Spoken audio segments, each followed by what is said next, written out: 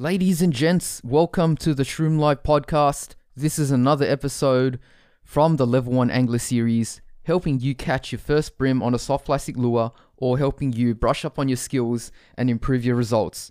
So I've got several things that I'd like to talk to today, but I most definitely will be going over two things. Okay, so here comes the first bit on the agenda that I'm going to be talking about today, and it's about rods. It's about their one-piece or two-piece nature.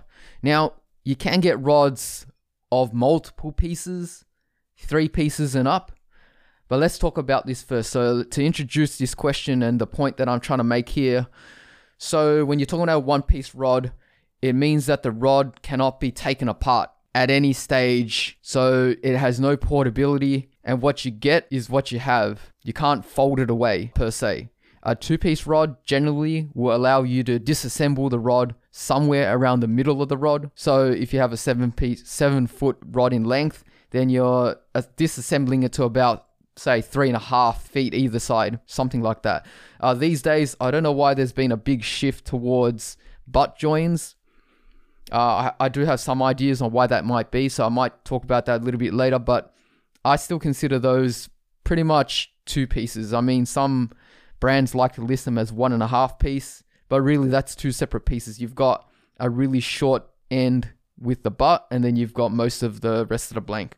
Now, 3 pieces and up do exist, and you can imagine that the reasons why you have those rods is because those extra pieces will allow the maximum amount of portability. So if you're going on a trip, if you're trying to take it on a plane and you want to fit it into your luggage, it's much easier to just fold that up into a little rod tube rather than an extra long one to transport up. Now, firstly, in my opinion, a one piece is better than a 2 pieces or up when it comes to performance of the rod. So performance-based criteria would involve, to me, sensitivity. Number 2, the trueness or the consistency of the action. And number 3, weak points or like changes in the way that the rod behaves. I guess that might be, like that last point there might lend itself into the second point. But anyway, so the sensitivity in a one piece is at its maximum because when you start to make rods with multiple pieces, it's just a matter of fact that you're just going to get through the method of joining them together through the ferrule, as they call it. You're going to have like a little microscopic air gap at the very minimum. And that's going to mean that you're going to lose transmission vibration through that.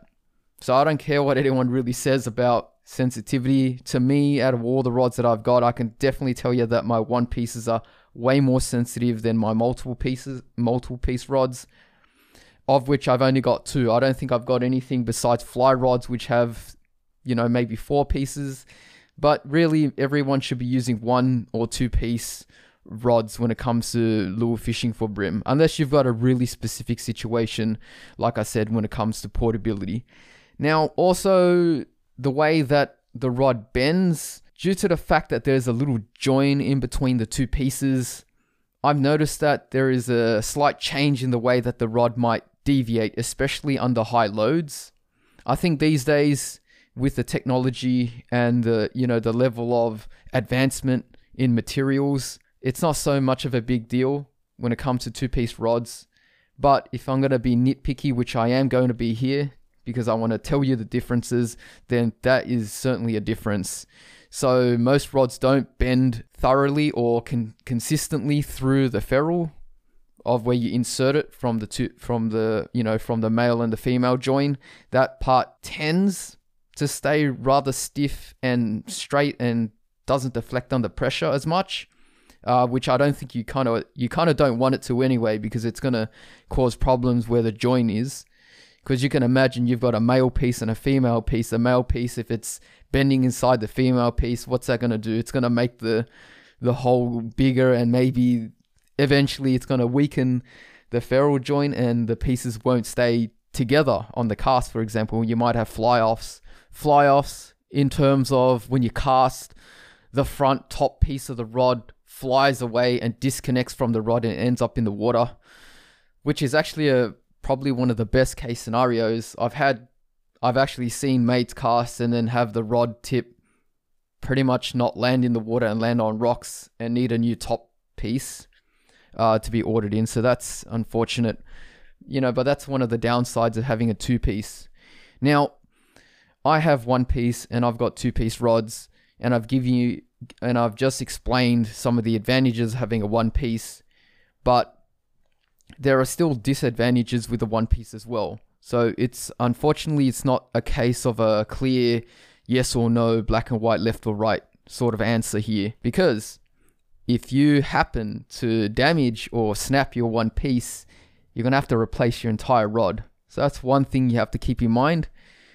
You can't just go buy a new top piece, which is going to be at a much more affordable price than replacing the whole rod, unless it's got some ridiculous warranty, which I don't think rods these days have that kind of warranty.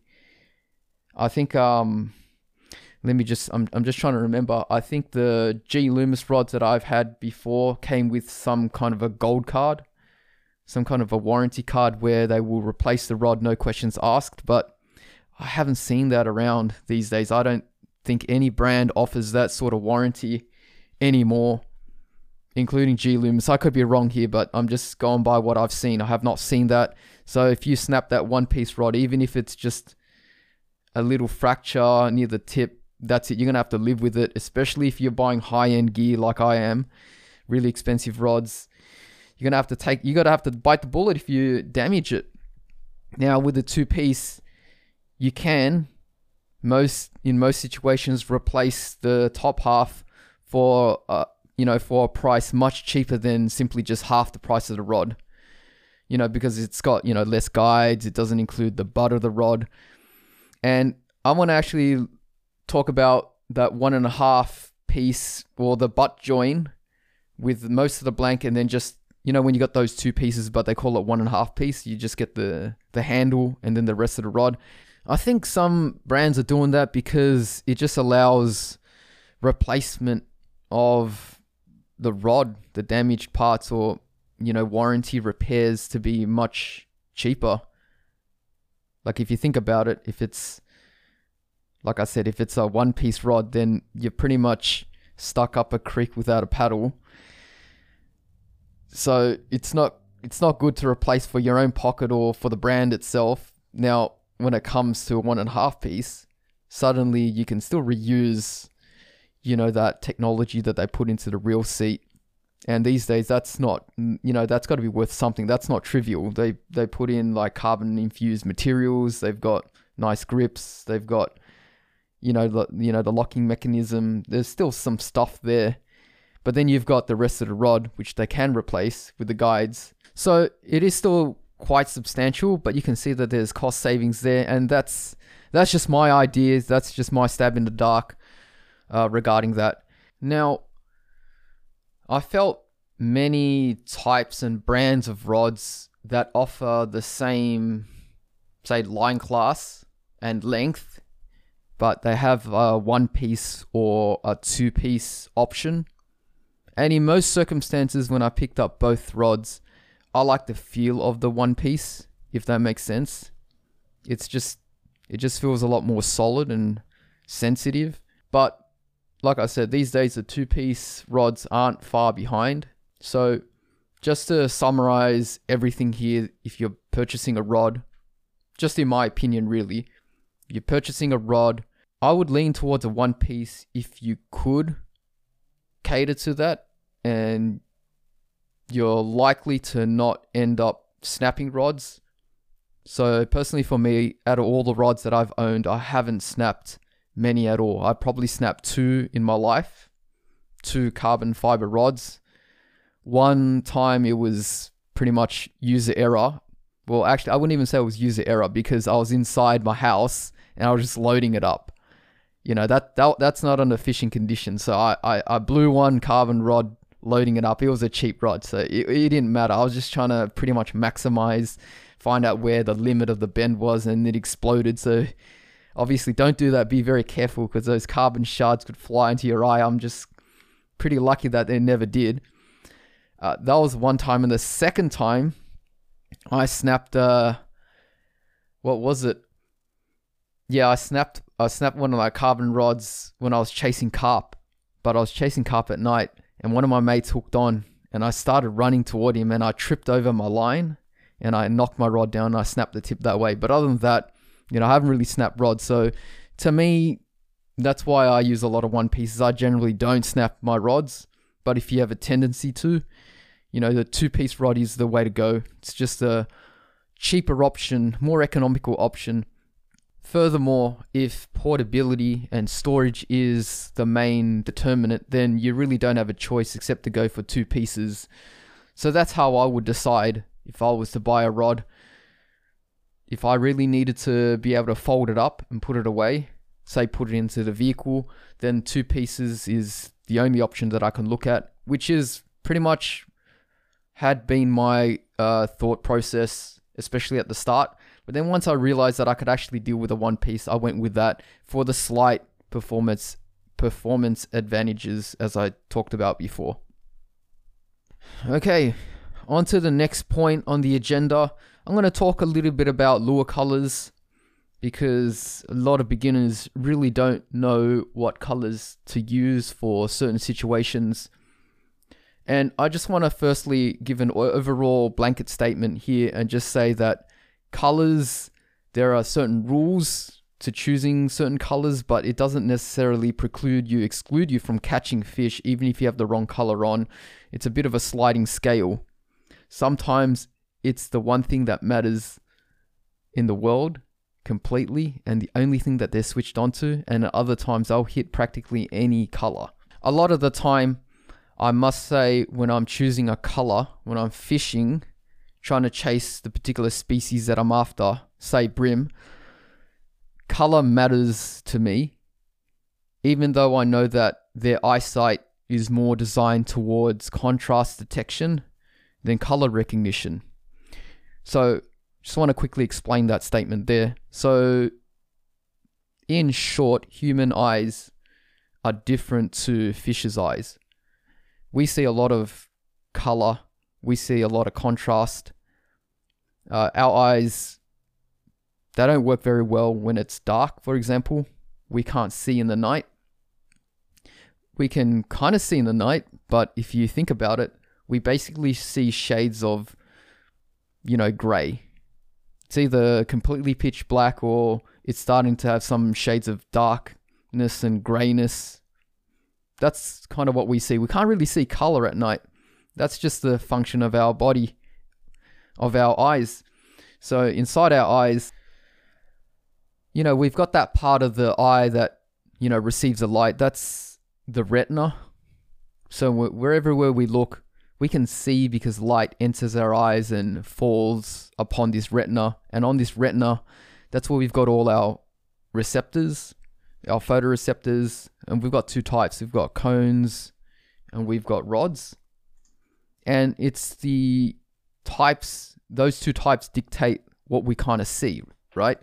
So rods basically give us contrast detection, and cones, which of which there are 3 types, give us, the color detection. So if you're going to compare our eyes to fish's eyes, they have a higher proportion of rods relative to cones. So what that means is that they're not seeing the same thing as us, firstly. And number 2, their eyes are more suited towards seeing contrast as opposed to color, which is how our eyes work. And it kind of makes sense because up above sea level, the atmosphere doesn't really exclude any color that we can see. But once you enter the water, everyone knows that, it starts to look a certain kind of tint, and that's because certain wavelengths get filtered as you go deeper. So in a way, that does mean that the color of the lure, if some people believe that it doesn't make a difference, possibly it doesn't make that much of a difference. And so that's why these days people lean towards other ways, such as patterns on the lures, such as UV absorption and reflection, like UV active lures, as they say. They think that that's what works because fish can certainly see that, or at least animals in the animal kingdom can see that. Our eyes cannot detect that. So that's like another level of vision. But anyway, disregarding that that argument there. I'm just going to assume that color does matter because that's how I've always fished. Whether or not it's the fact that they see the color or it's the fact that that color has a certain contrast to them when it's in the water. That is how they tell between certain colors. I'm just going to leave it at that. But anyway, for example, let's just start off by talking about sunny, bright days, clear water. So if I'm fishing down the river, I'm fishing in clear blue, clear green water, and the visibility is quite clear. Okay, let's just give it a number. Let's say that you look down in the water and you can see like at least 2-3 meters down. All right, I'm going to be using natural colors, something that's going to kind of blend in with a bait they might see. These colors would be whites, greens, blues, and you can get them in opaque, which means it's the solid color, or you can use transparent colors. If you start talking about transparent colors, they're those see-through colors. So I like using see-through colors in clear water. It just makes the most sense to me. The light does pass through the lure, makes it look natural. Now, at the most natural color and type of plastic, I would say that would be clear white. Clear, it's got actually, is it even called white? It's just clear. It's just completely transparent. Looks like you're looking through a jellyfish. Those little jellyfish you sometimes see and you can see right through them. That sort of color. So the clearer the water, the more I'm going to lean towards those colors. If the water is blue, I might lean towards a white or a blue plastic or some kind of a clear blue. If it's green, which is most often the case, most of the time when you're inshore, the color it's a greenish tinge. If you look in the harbor especially, plenty green. So I'm using green colors, and you guys know what lure goes off there, right? The ones that I use, right? Green. Now, once you start heading up the river, so we're still like broad daylight, right? Still broad daylight. You head up the river, the turbidity, which means that the clarity of the water is starting to go down. And then along with that, you're starting to get a transition to like a brownish tinge. So you're starting to enter water, which is like a little bit more brown, but it's still kind of clear.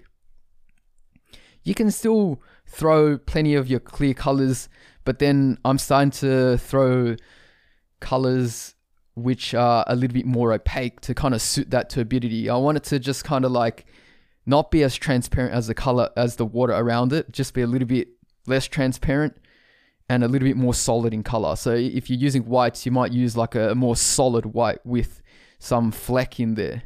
It looks like it's more substantial. You might use a solid green. You might start also using browns. So brown color is the second sort of color that I kind of gravitate towards as I start heading up. It just seems like if I'm in one extreme down the river, your greens, your clears work well. You start heading up the river, well, brown is quite a safe bet. It's probably one of the most natural colors you're going to see. It's going to blend in with the mud.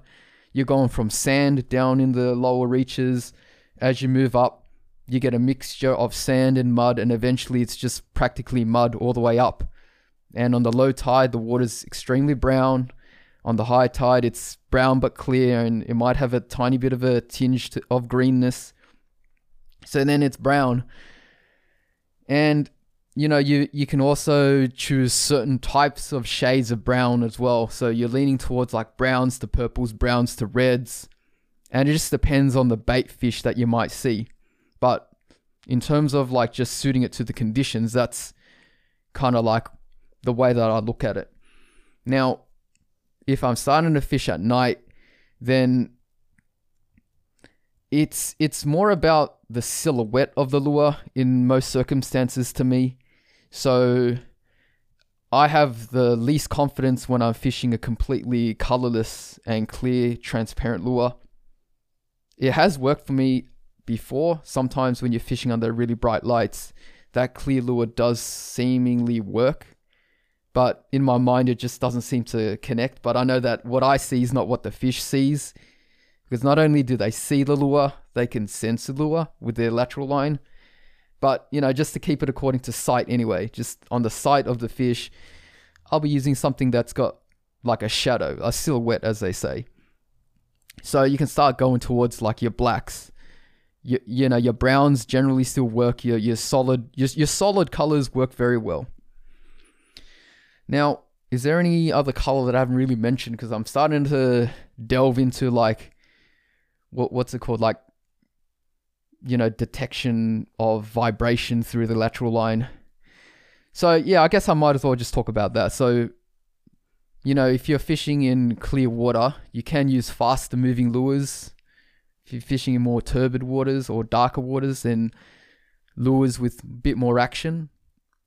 So the ones that don't have action would be the flick bait style. The ones that have quite a lot of action would be your grub wriggler tails and paddle tails, which have very strong vibration. So yeah, that's pretty much that's pretty much in a nutshell how I can summarize the choice of colors. And I'd just like to end this part by saying, like, you can go according to all the rules in the world and follow along. Actually, let's talk about one more. Let's talk about like pinks. Pink is seemingly a weird color that's made in many plastics these days, and people seem to use them in two situations. They use pinks when they're fishing extremely deep water, and they're using pinks when they're fishing right on the surface. And it's the same thing with yellow. Yellow seems to be a color they use on the surface as well. I don't know if it's related to, for example, just how things look when the sun's shining in their eyes from the top, but it seems as though those two colors, people seem to like to use them in clear water and with the sun up high. If you're fishing right on the top with the plastic, or actually not even just plastic, it could be just a hard body as well, or if you're fishing extremely deep. Okay, now getting back to where I was, which was just pretty much ending this with a summary here. So whether or not you believe colors makes a big difference or not, I just want to say that I've always fished according to the rules that color has mattered, even though I've just explained all the, a little bit of the science in what they see. I think personally that what we see and what they see is different. And so we might be choosing a color that looks like a certain way to our eyes, and they may not see it as that, but that doesn't mean that that is not indistinguishable from another color due to the contrast detection. And so I still fish like that. And my results, at least empirically or anecdotally amongst, friends and myself and, everyone else that and you've talked to, probably doesn't just literally just pick any random color most of the time. Sometimes color doesn't matter. Sometimes color does matter, and it's the one thing that matters. It's the biggest determinant for that session.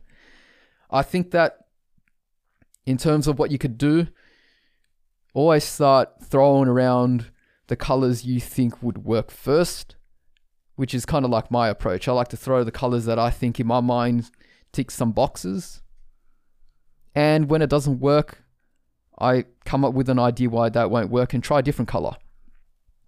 Eventually, you're going to hone down onto something that works for the day, and that's going to improve your success. All right, ladies and gents, thank you very much.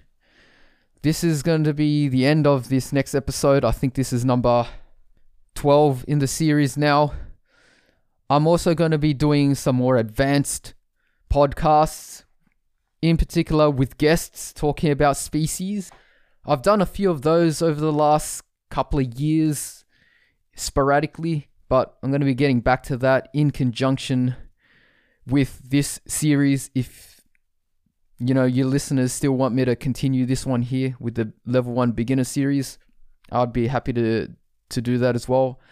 As always, if you have any questions or you have anything that you'd like me to address in a future podcast, go shoot me a message on any of my social medias. You can just literally just drop a comment along any YouTube video and I'll see it. This is the Shroom, signing out.